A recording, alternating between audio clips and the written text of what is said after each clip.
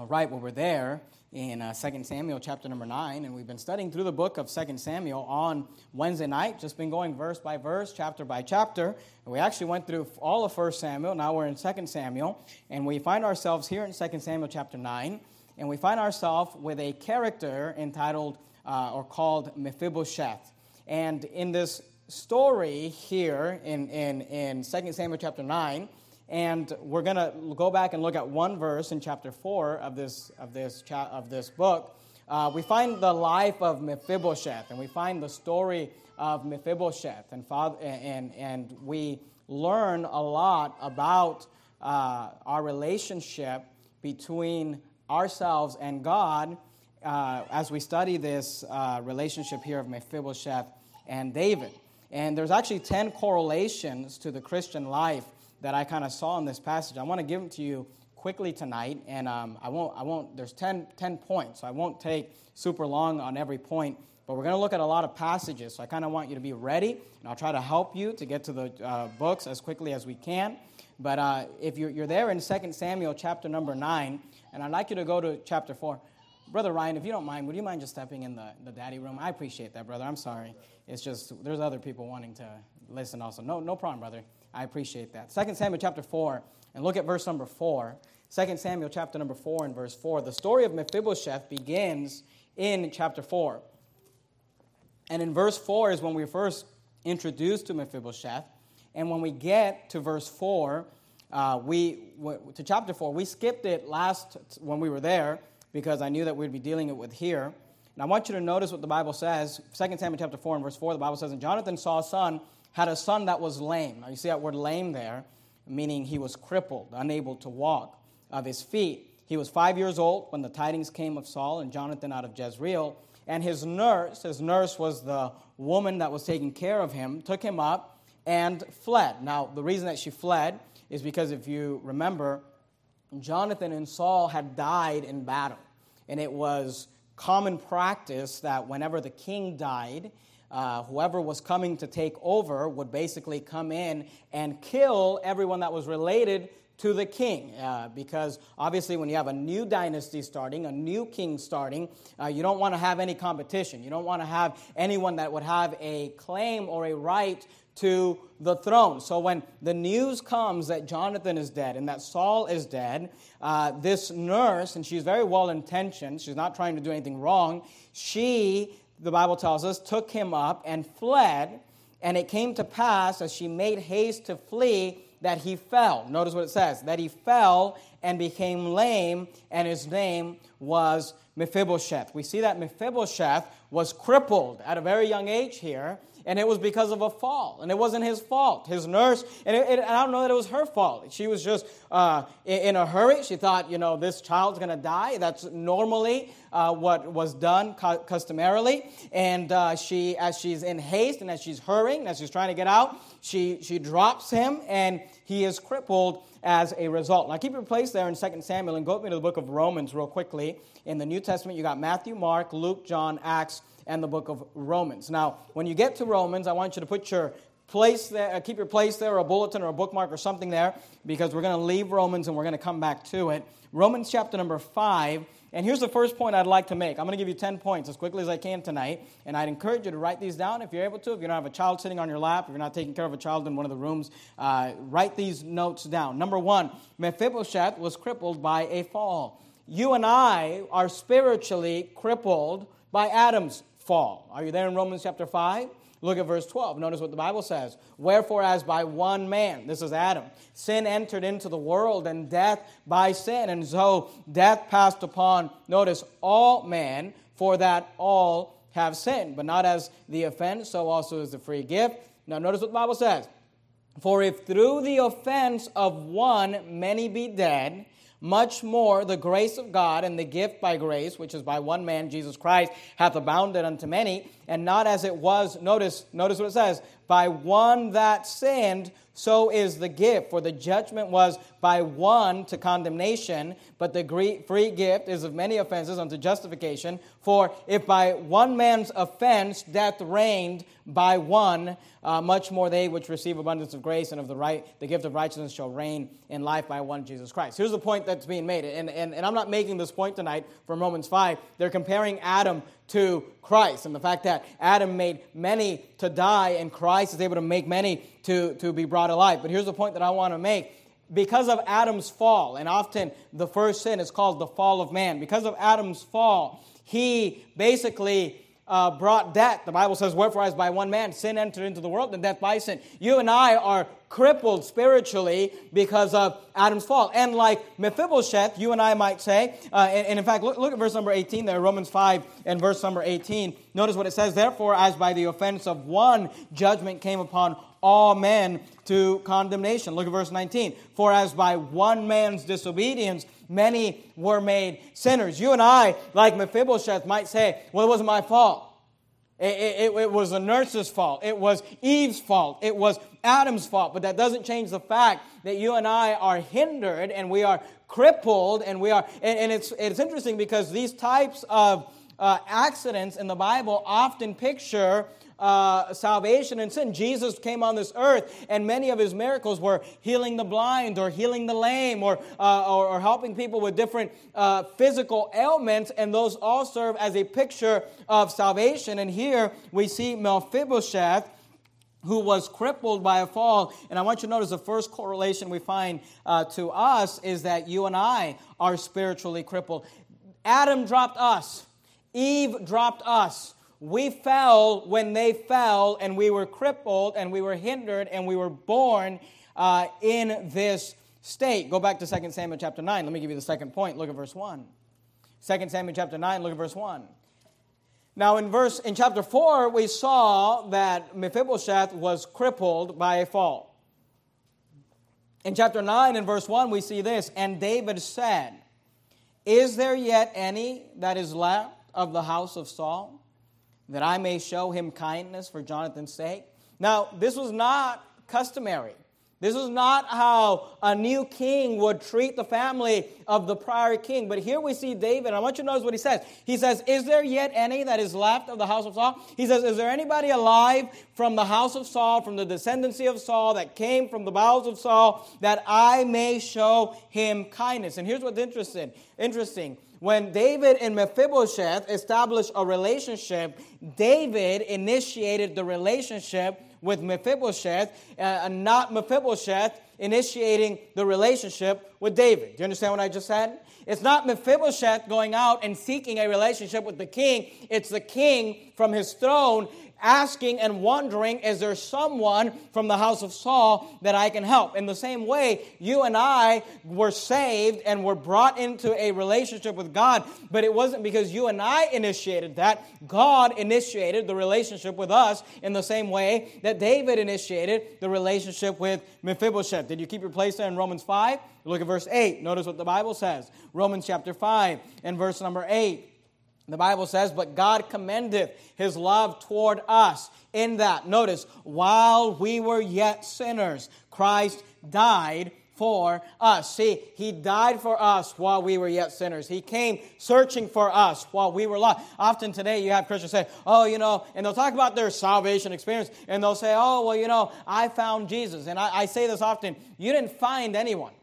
Jesus wasn't lost. You and I were lost. That's what the Bible says. He came searching for us. And in the same way that David initiated the relationship with Mephibosheth, God initiated the relationship with you and I. The Bible says this. You don't have to turn there, but in 1 John it says, we love him because he first loved us.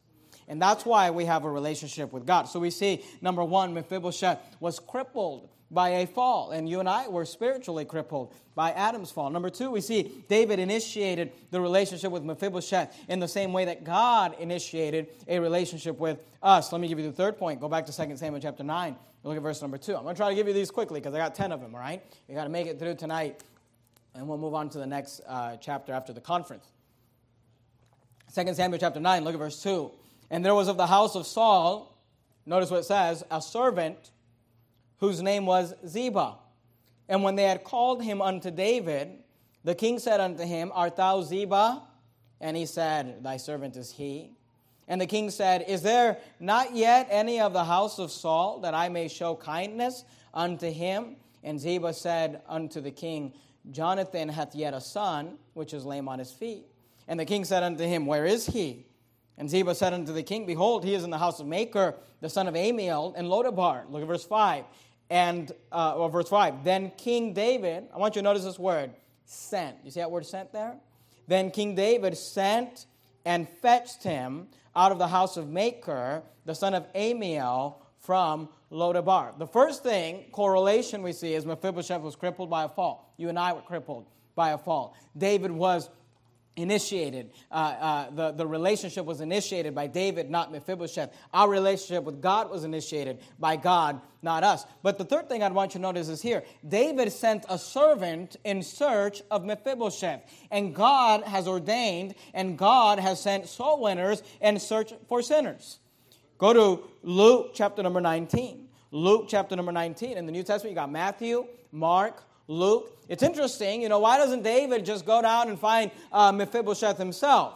But yet David says, no, I will find a servant. I will ask a servant whose name was Ziba. And he asked him, where is he? And King David sent and fetched him out of the house of Machir, is what the Bible tells us. Luke chapter 19, look at verse number 10. Luke 19 and verse 10, notice what Jesus said. He said, for the Son of Man is come, notice what he says, to seek and to save that which was lost. That's what Jesus came to do. Jesus came to seek and to save that which was lost. Now, here's what's interesting, all right? You're there in Luke. Turn one book over to John chapter 20. If you want to know, just have one mission statement for the ministry of Christ. What was the purpose for Christ coming to this earth? It's all found in that one phrase, to seek and to save. He came to seek and to save. He came to search and to find and to save that which was lost. But here's what's interesting. John chapter 20 and verse 21, the Bible says this. Then said Jesus to them again, peace be unto you. This is after the resurrection of Christ. Notice what he says. Peace be unto you. Now notice what he says. As my Father has sent me. All right? What was Jesus sent to do? To seek and to save that which was lost. Then he says this. As my Father has sent me, even so, or in the same way, send I you. Jesus said, look, you are Ziba. You are the servant. There are out there Mephibosheths that are crippled by the fall of Adam, that are spiritually become lame, that are living in sin, and they need a relationship. They need to be brought to the king. And he says, you are the king, you are the messenger to go search and to seek and to save. I'd like to ask you tonight, are you a Ziba? I mean, are you someone that the king can look at and say, hey, can you go find, can you go search for, can you go get and fetch this sinner that I'd like to be a blessing to? David sent a servant to search for Mephibosheth. The same way God has sent soul winners to search for sinners. Number 4, go back to 2 Samuel chapter 9, look at verse 6. 2 Samuel chapter 9 and verse 6. We see Mephibosheth was crippled by a fall. We see David initiated the relationship. We see that David sent a servant to search for Mephibosheth. Number 4, look at verse 6. 2 Samuel chapter 9, verse 6. Now when Mephibosheth, the son of Jonathan, the son of Saul, was come unto David, he fell on his face and did reverence. And David said, Mephibosheth. And he answered, Behold, thy servant. And David said unto him, notice what he says, fear not. Now why does he say that? Okay, put your place in Mephibosheth's shoes. Every time a new king comes into power, that king kills all the children, all the descendants of the prior king. Mephibosheth has been living in hiding for many years now. Nobody knows where he's at. I mean, he's trying to just be under the radar, and one day someone knocks on his door and they don't say, hi, we're coming from David's Baptist Church and we're here to, give you an invitation to church. No, they knock on the door and they say, are you Mephibosheth? He says, I am. They said, David wants to see you. And he's probably thinking to himself, oh no. They finally found me. David's going to kill me now. But notice notice verse 7, David said unto him, fear not. He said, don't be afraid, for I will surely show thee kindness. Now notice what he says, for Jonathan thy father's. And I want you to notice this word, sake. Do you see that word sake? It says, for Jonathan thy father's sake, and will restore thee all the land of Saul thy father, and thou shalt eat bread at my table continually. Now go back to verse 1 of the same chapter. Notice how the chapter begins in verse number 1. And David said, is there yet any that is left of the house of Saul, that I may show him kindness? Notice what it says. For Jonathan's, can you say that next word with me? Let's just say it together. Sake. For whose sake? Jonathan's sake. For Jonathan's sake. Now, did you keep your place in Romans? Remember, you're supposed to have your place in Romans. Go to Romans, but we're going to leave Romans. Go to Ephesians. If you're in Romans, you're going to go past 1st and 2nd Corinthians into the book of Galatians and Ephesians. Ephesians chapter 4, and look at verse number 32. See, Mephibosheth was forgiven for Jonathan's sake. It wasn't that Mephibosheth had done anything that had earned the right to be forgiven, or that had earned the right for him to be allowed to live. Whatever was done, whatever goodness came from David to Mephibosheth was done not for Mephibosheth's sake, but for Jonathan's sake. Because if you remember, Jonathan and David were good friends. And in fact, Jonathan and David had made a covenant. They had said that they would protect each other's family, that they would love each other's family, that they would not do wrong to each other's family. And now David is acting upon that covenant. And anything that he does for Mephibosheth, he does it for Jonathan's sake. Are there in Ephesians 4? Look at verse 32. And be ye kind one to another, tender-hearted, forgiving one another. Why should we be tender-hearted towards each other? Why should we be forgiving one to another? Here's why. Even as, or in the same way, even as God, let's read the next three words together. For Christ's sake. Do you see that? Even as God, let's read it again. For Christ's sake hath forgiven you. You know the only reason that you get to go to heaven is not because of anything you've done, it's for Christ's sake. You know, the only reason that you and I get to enter into a relationship with God is not because, well, look at me, I'm Mephibosheth, I'm so amazing, I'm so great. No, Mephibosheth. You get to come into a relationship with King David, not for anything you've done, but for Jonathan's sake. And in the same way, you and I get to come into the presence of God and into the family of God and into a relationship with God, not because of anything you and I have done, but it's for Christ's sake. It's because of somebody else's sake. It's because of somebody else's covenant. It's because of somebody else, the work and the effort that they put. And David was impressed with Jonathan, and he said, Mephibosheth, I'm going to accept you for Jonathan's sake. And in the same way, you and I are forgiven by God. God doesn't forgive you because of who you are. God forgives you, God forgives me for Christ's sake. So Mephibosheth was forgiven for Jonathan's sake, and you and I were forgiven for Christ's sake. Let me give you the fifth correlation. Go back to 2 Samuel chapter 9.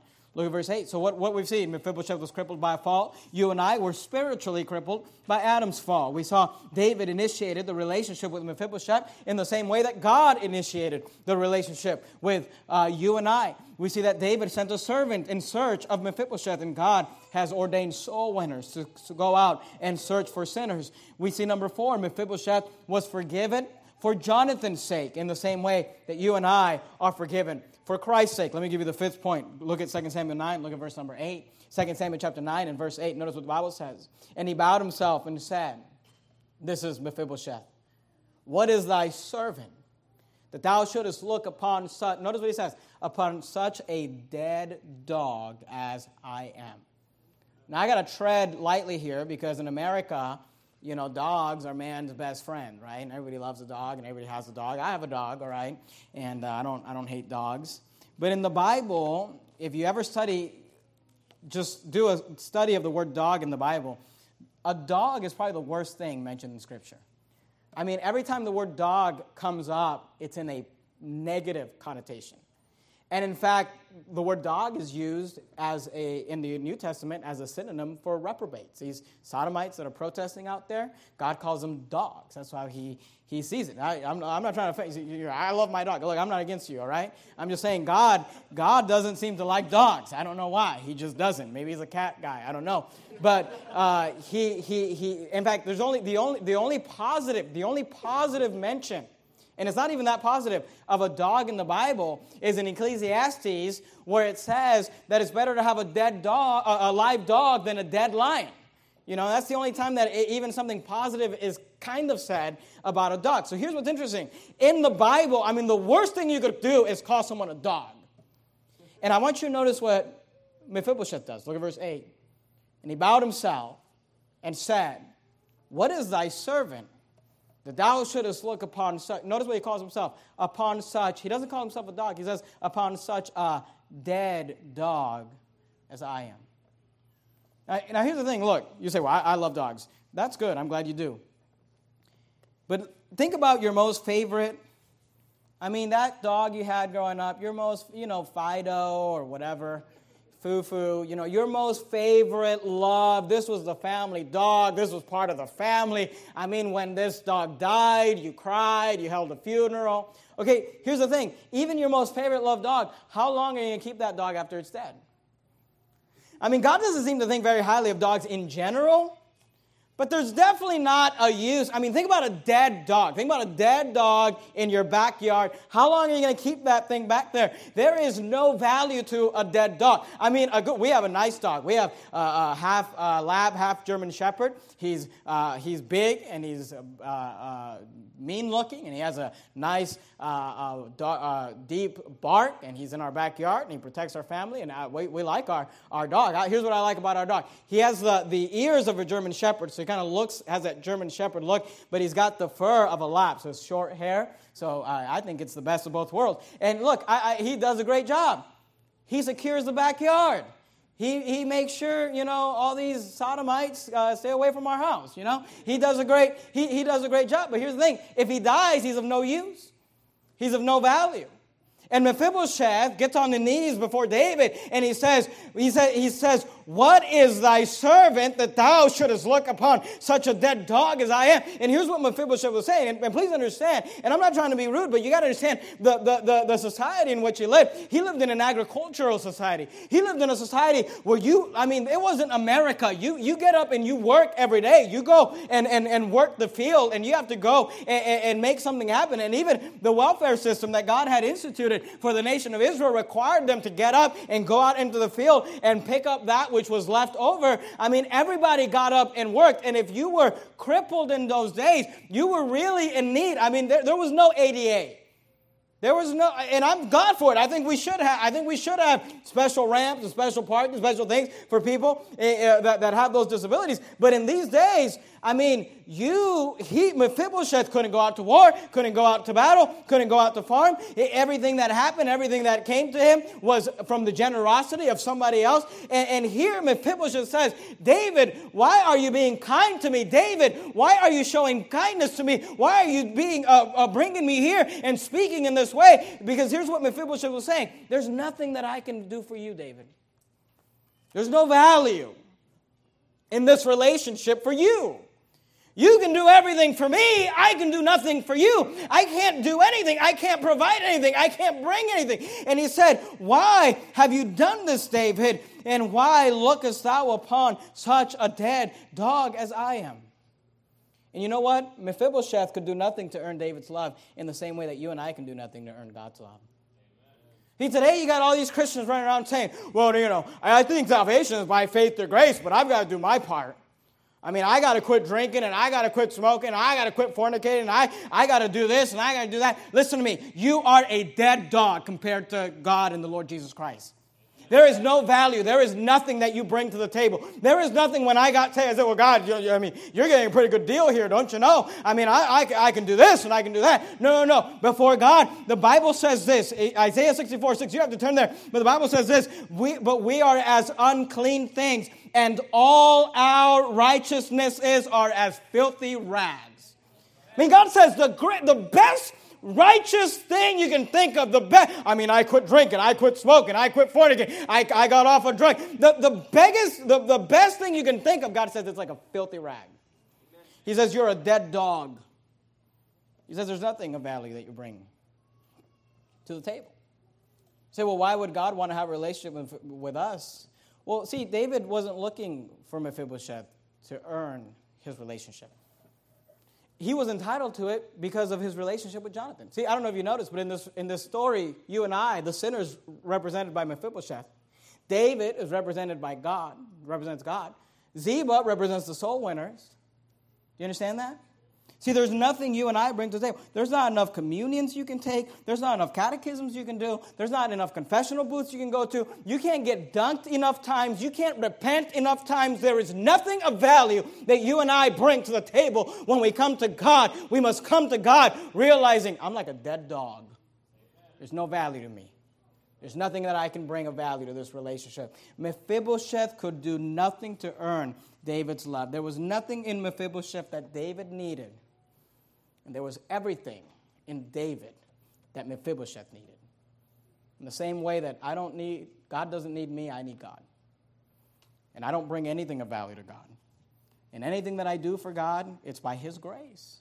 So I think it's funny how we get all lifted up with pride. Well, I see how many people I got saved. And see how many. Look, anything you do is because God allows you to.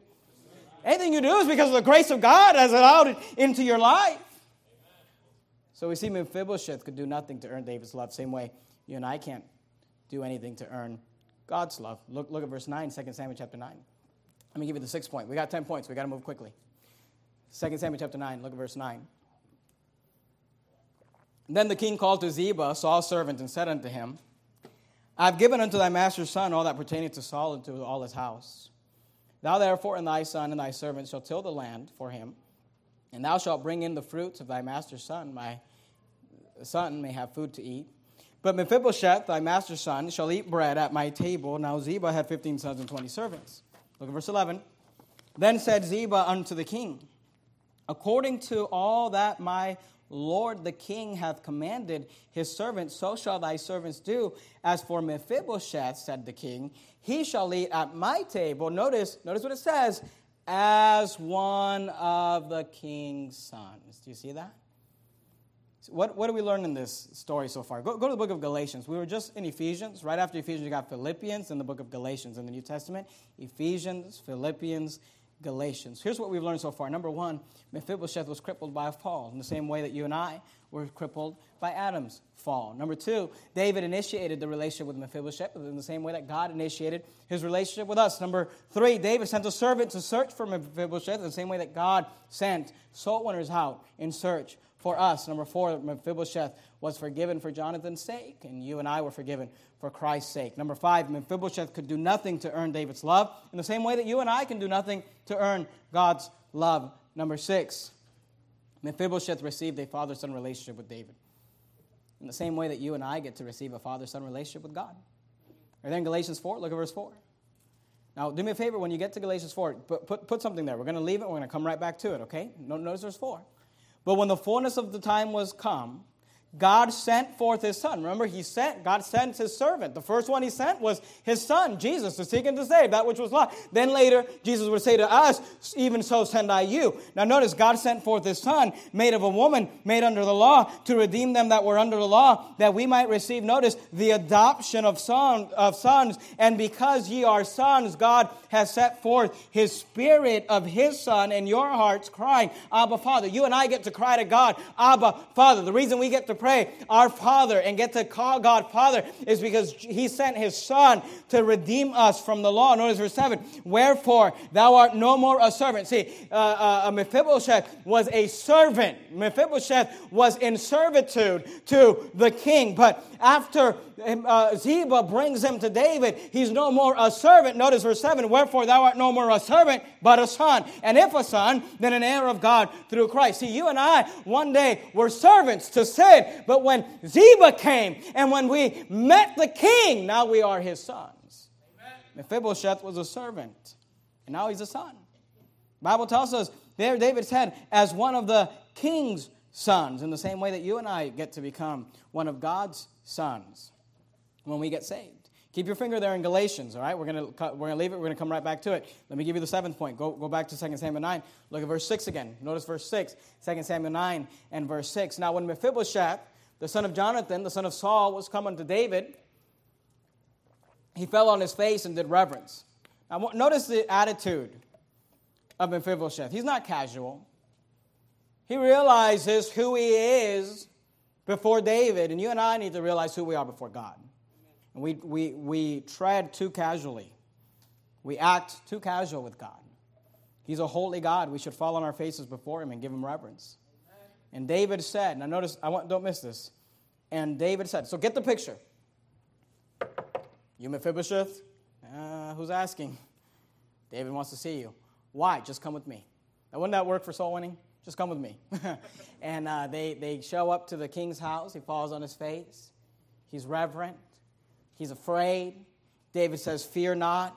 And then notice verse 6 again. Now when Mephibosheth, the son of Jonathan, the son of Saul, was come unto David, he fell on his face and did reverence. And David said, notice, David said, think about this. He fell on his face. That means his face is to the ground. He fell on his face and did reverence. He's bowed down before David, looking at the ground, just hoping that he'll find some grace or some mercy from David. And here's what he hears when David opens his mouth. Notice, and David said, here's what he hears. Mephibosheth. David called him by name. And he answered, behold thy servant. Say, what's the big deal there? Go to Galatians 4, look at verse 8. Galatians 4, verse 8. See, here's what you need to understand, and I hope this doesn't confuse you. I'll try to do my best to explain it. Mephibosheth deserved to die. That's what was customary at that time. Mephibosheth was saved from the coming judgment, not because Mephibosheth knew David, but because David knew Mephibosheth. It wasn't that Mephibosheth walks in and says, David, David, good to see you. Remember when you and John, no. Mephibosheth, he's never seen David. He's never talked to David. But David knows Mephibosheth. David knows Jonathan.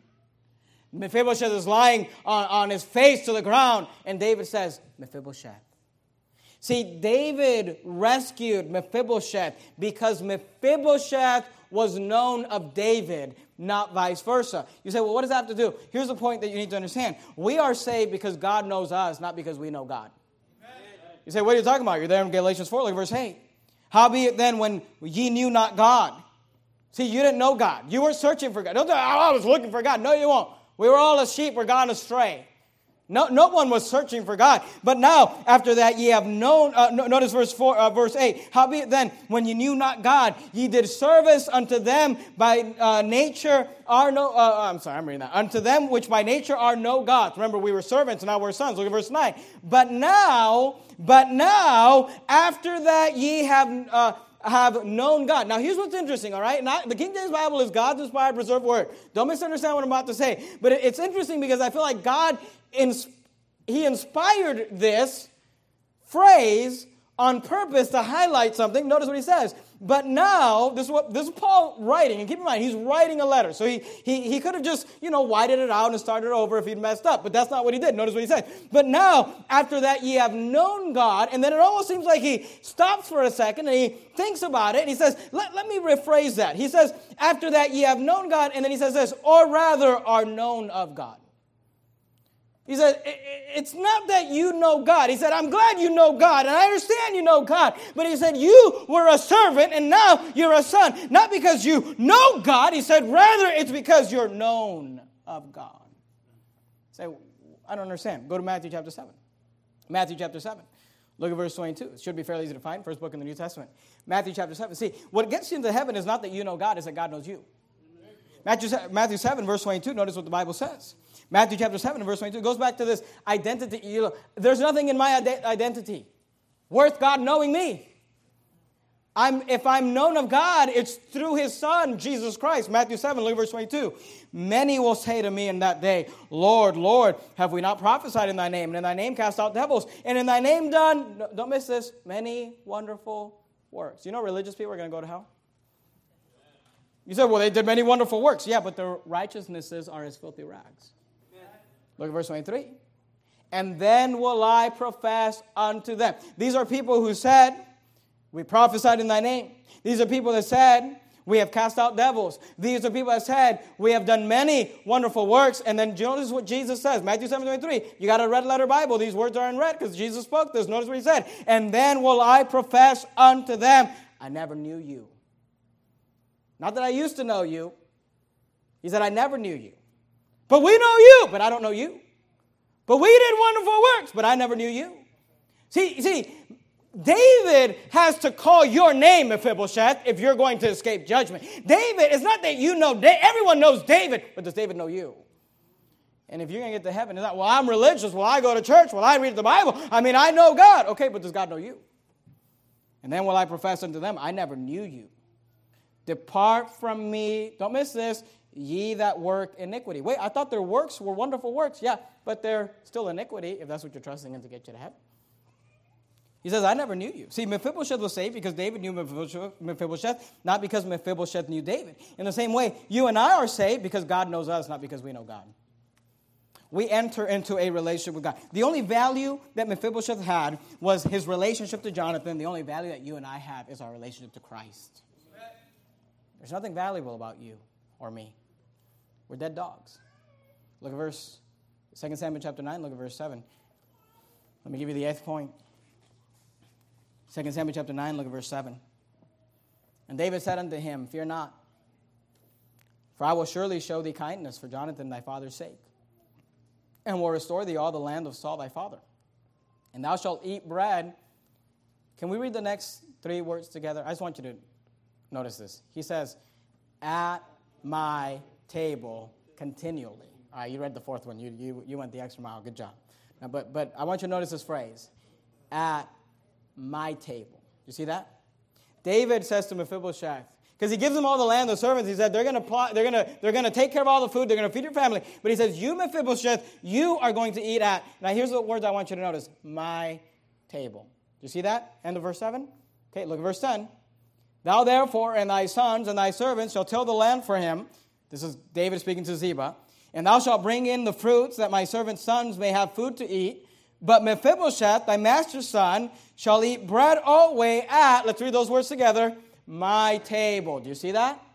Now, Ziba had 15 sons and 20 servants. Look at verse 11. Then said Ziba unto the king, according to all that my lord the king hath commanded his servant, so shall thy servants do. As for Mephibosheth, said the king, he shall eat at, let's read the next 2 words together, my table, as one of the king's sons. You say, what does that have to do with anything? Go to Luke 22. Look at verse 29. We'll do it quickly. We're almost done. We're on point number 8. We only got 10. It's 8:01. We'll be done in less than 15 minutes. Luke 22. Faster if you move quickly. Luke 22. Look at verse 29. Luke 22, verse 29. Matthew, Mark, Luke. Luke 22. When you get to Luke, keep your place there because we're going to come back close to there. Luke 22. Look at verse 29. This is Jesus speaking to his disciples. Notice what he says. And I appoint unto you a kingdom, as my Father hath appointed unto me, that ye may eat and drink at, let's read the next 2 words together, my table in my kingdom. You know what? You and I get to go to heaven one day, and we're going to get to sit at the table of Jesus Christ and sit and eat in the same way that Mephibosheth got to eat at the table of David. Did Mephibosheth deserve it? No. Did Mephibosheth earn it? No. Why was Mephibosheth there? Because of Jonathan's sake. And you and I will get to the kingdom of God. We'll get to the kingdom of heaven, and we will sit down, and we will fellowship, and we will eat with God, Almighty God. You say because of anything that we've ever done? No, we are a bunch of dead dogs because of the Lord Jesus Christ. For Christ's sake, we get to sit at the table. See, Mephibosheth sat at David's table, and guess what? You and I one day get to sit at Christ's table. And fellowship with God. And fellowship with the Lord Jesus Christ. And not because of anything that we've ever done, not because of any value that we brought to the relationship, simply because God one day decided to say, is there a Mephibosheth out there that I can show kindness to? Let me give you the 9th point. Keep your place there in Luke. We're going to come back that way. Go back to 2 Samuel 9, look at verse 7. 2 Samuel 9, look at verse 7. 2 Samuel 9, look at verse 7. And David said unto him, fear not, for I will surely show thee kindness for Jonathan my father's sake, and will restore thee all the land of Saul thy father, and thou shalt eat bread at my table. Notice this word, continually. You see that word continually? Look at verse 10. Thou therefore and thy sons and thy servants shall till the land for him, and thou shalt bring in the fruit of thy master's son, that my master's son may have food to eat. But Mephibosheth, thy master's son, shall eat bread, notice this word, always at my table. Now Ziba had 15 sons and 20 servants. Look at verse 13. So Mephibosheth dwelt in Jerusalem, for he did eat, notice this word, continually at the king's table, and was lame on both his feet. Did you keep your place in Luke? Go to John chapter 10. I know you know these verses. Let's just look at them together. John chapter 10. Mephibosheth not only gets to... Here's the thing. It's not that Mephibosheth got invited to come have dinner with the governor or with the president. You know, you may get invited, I mean, I will never get invited, but you may get invited to go unless something drastically happens in America, you know, revival really needs to break out. You may get invited to go have dinner with the president, with the governor, with the mayor. I mean, even the mayor is not going to invite me. But here's the thing. You get to come for dinner, and then you have to pack up and go. You don't get to go to the king's table. You don't get to go to the president's table, have dinner, and say, you know, thank you very much for the meal, and then you take your shoes off and put your feet on the table and said, what are we doing now? I mean, you come over for dinner, and then you go home. Mephibosheth comes over for dinner, and David says, you're going to stay here forever. You'll be here continually. You will be here always. See, Mephibosheth sat at David's table, and he had a relationship with David, but it was a continual relationship. Guess what? You and I enter into a continual relationship with God. Right there in John 10, look at verse 28. John 10:28, and I give unto them eternal life. What's eternal life? Always, continual, forever, and they shall never perish. That's what I understand. These people say, oh no, you're going to lose your salvation. Then are you calling Jesus a liar? He said they shall never perish. You know what that means? If they ever perish, then he lied. He says, and I give unto them eternal life, and they shall never perish. Neither shall any man pluck them out of my hand. My Father which gave them me is greater than all. And notice, no man is able to pluck them out of my Father's hand. Here's what people will say to me when they say, well, I don't believe in eternal security. And a bunch of people, here's what they'll say. They'll say, well, you know, you can't lose your salvation, but you can walk away from God. And I've had Pentecostals use this illustration. They'll say, it's like you're holding hands with God and you're walking down the road. He'll never let go, but you can let go. Here's the problem with that. If he never lets go, you're not going. I mean, he says, no man is able to pluck them out of my Father's hand. He says, I'm stronger and mightier than you are. He said, you can't, once I get a grip on you, you're not getting rid of me. He said, you are here continually. It's always. And people say, well, you can walk away from it. Are you saying that you are mightier than God? That you're stronger than God? He says, my Father which gave me is greater than all. He said, my dad is bigger than your dad. He said, my dad is tougher than your dad. He said, my Father which gave me is greater than all. And no man is able to pluck them out of my Father's hand. Mephibosheth had a continual relationship with David. We have a continual relationship with God. Let me give you the last point. 2 Samuel 9, look at verse 12. 2 Samuel 9, verse 12. What have we said tonight? Number one, Mephibosheth was crippled by a fall. We were spiritually crippled by a fall.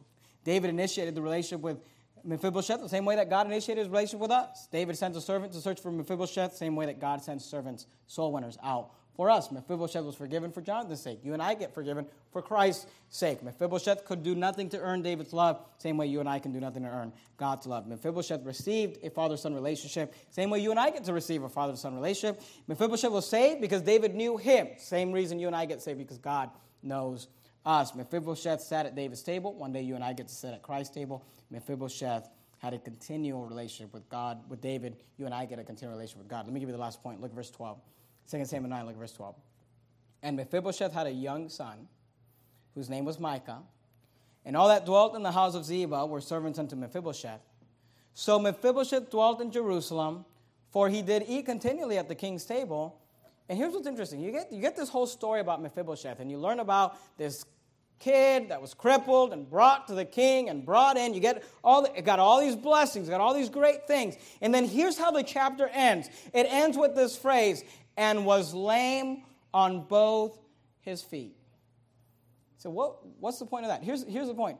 Even though David had a relationship with Mephibosheth, even though Mephibosheth was now a son of David and was entitled to all the blessings and all the different things that come with that relationship, and he got to eat at the king's table, and he got all of that, here's the thing. He was still lame on both his feet. He was still hindered by the fall. That ought to be a blessing to you and I. You know why? Because often you will find Christians who say, well, I got saved and I believe in Jesus Christ and I was forgiven and I was given eternal life and I was given the Holy Spirit and I became a child of God and I got all those relationships and I got all those blessings, but I still mess up. I still sin. I still have this addiction or that habit or that problem. And, sometimes I don't really feel like I'm saved. But listen to me. Just because you've entered into a relationship with God doesn't mean that you're not still hindered by Adam's fall. Paul said this, O wretched man that I am, who shall deliver me from this body of death? And you know what? While Mephibosheth was on this earth, he always was hindered by the fall. And guess what? You and I say, well, I'm saved. Yeah, but we're still going to struggle. We're still got to fight. We still have to walk in the Spirit that we might not fulfill the lust of the flesh. Let's bow our heads and have a word of prayer.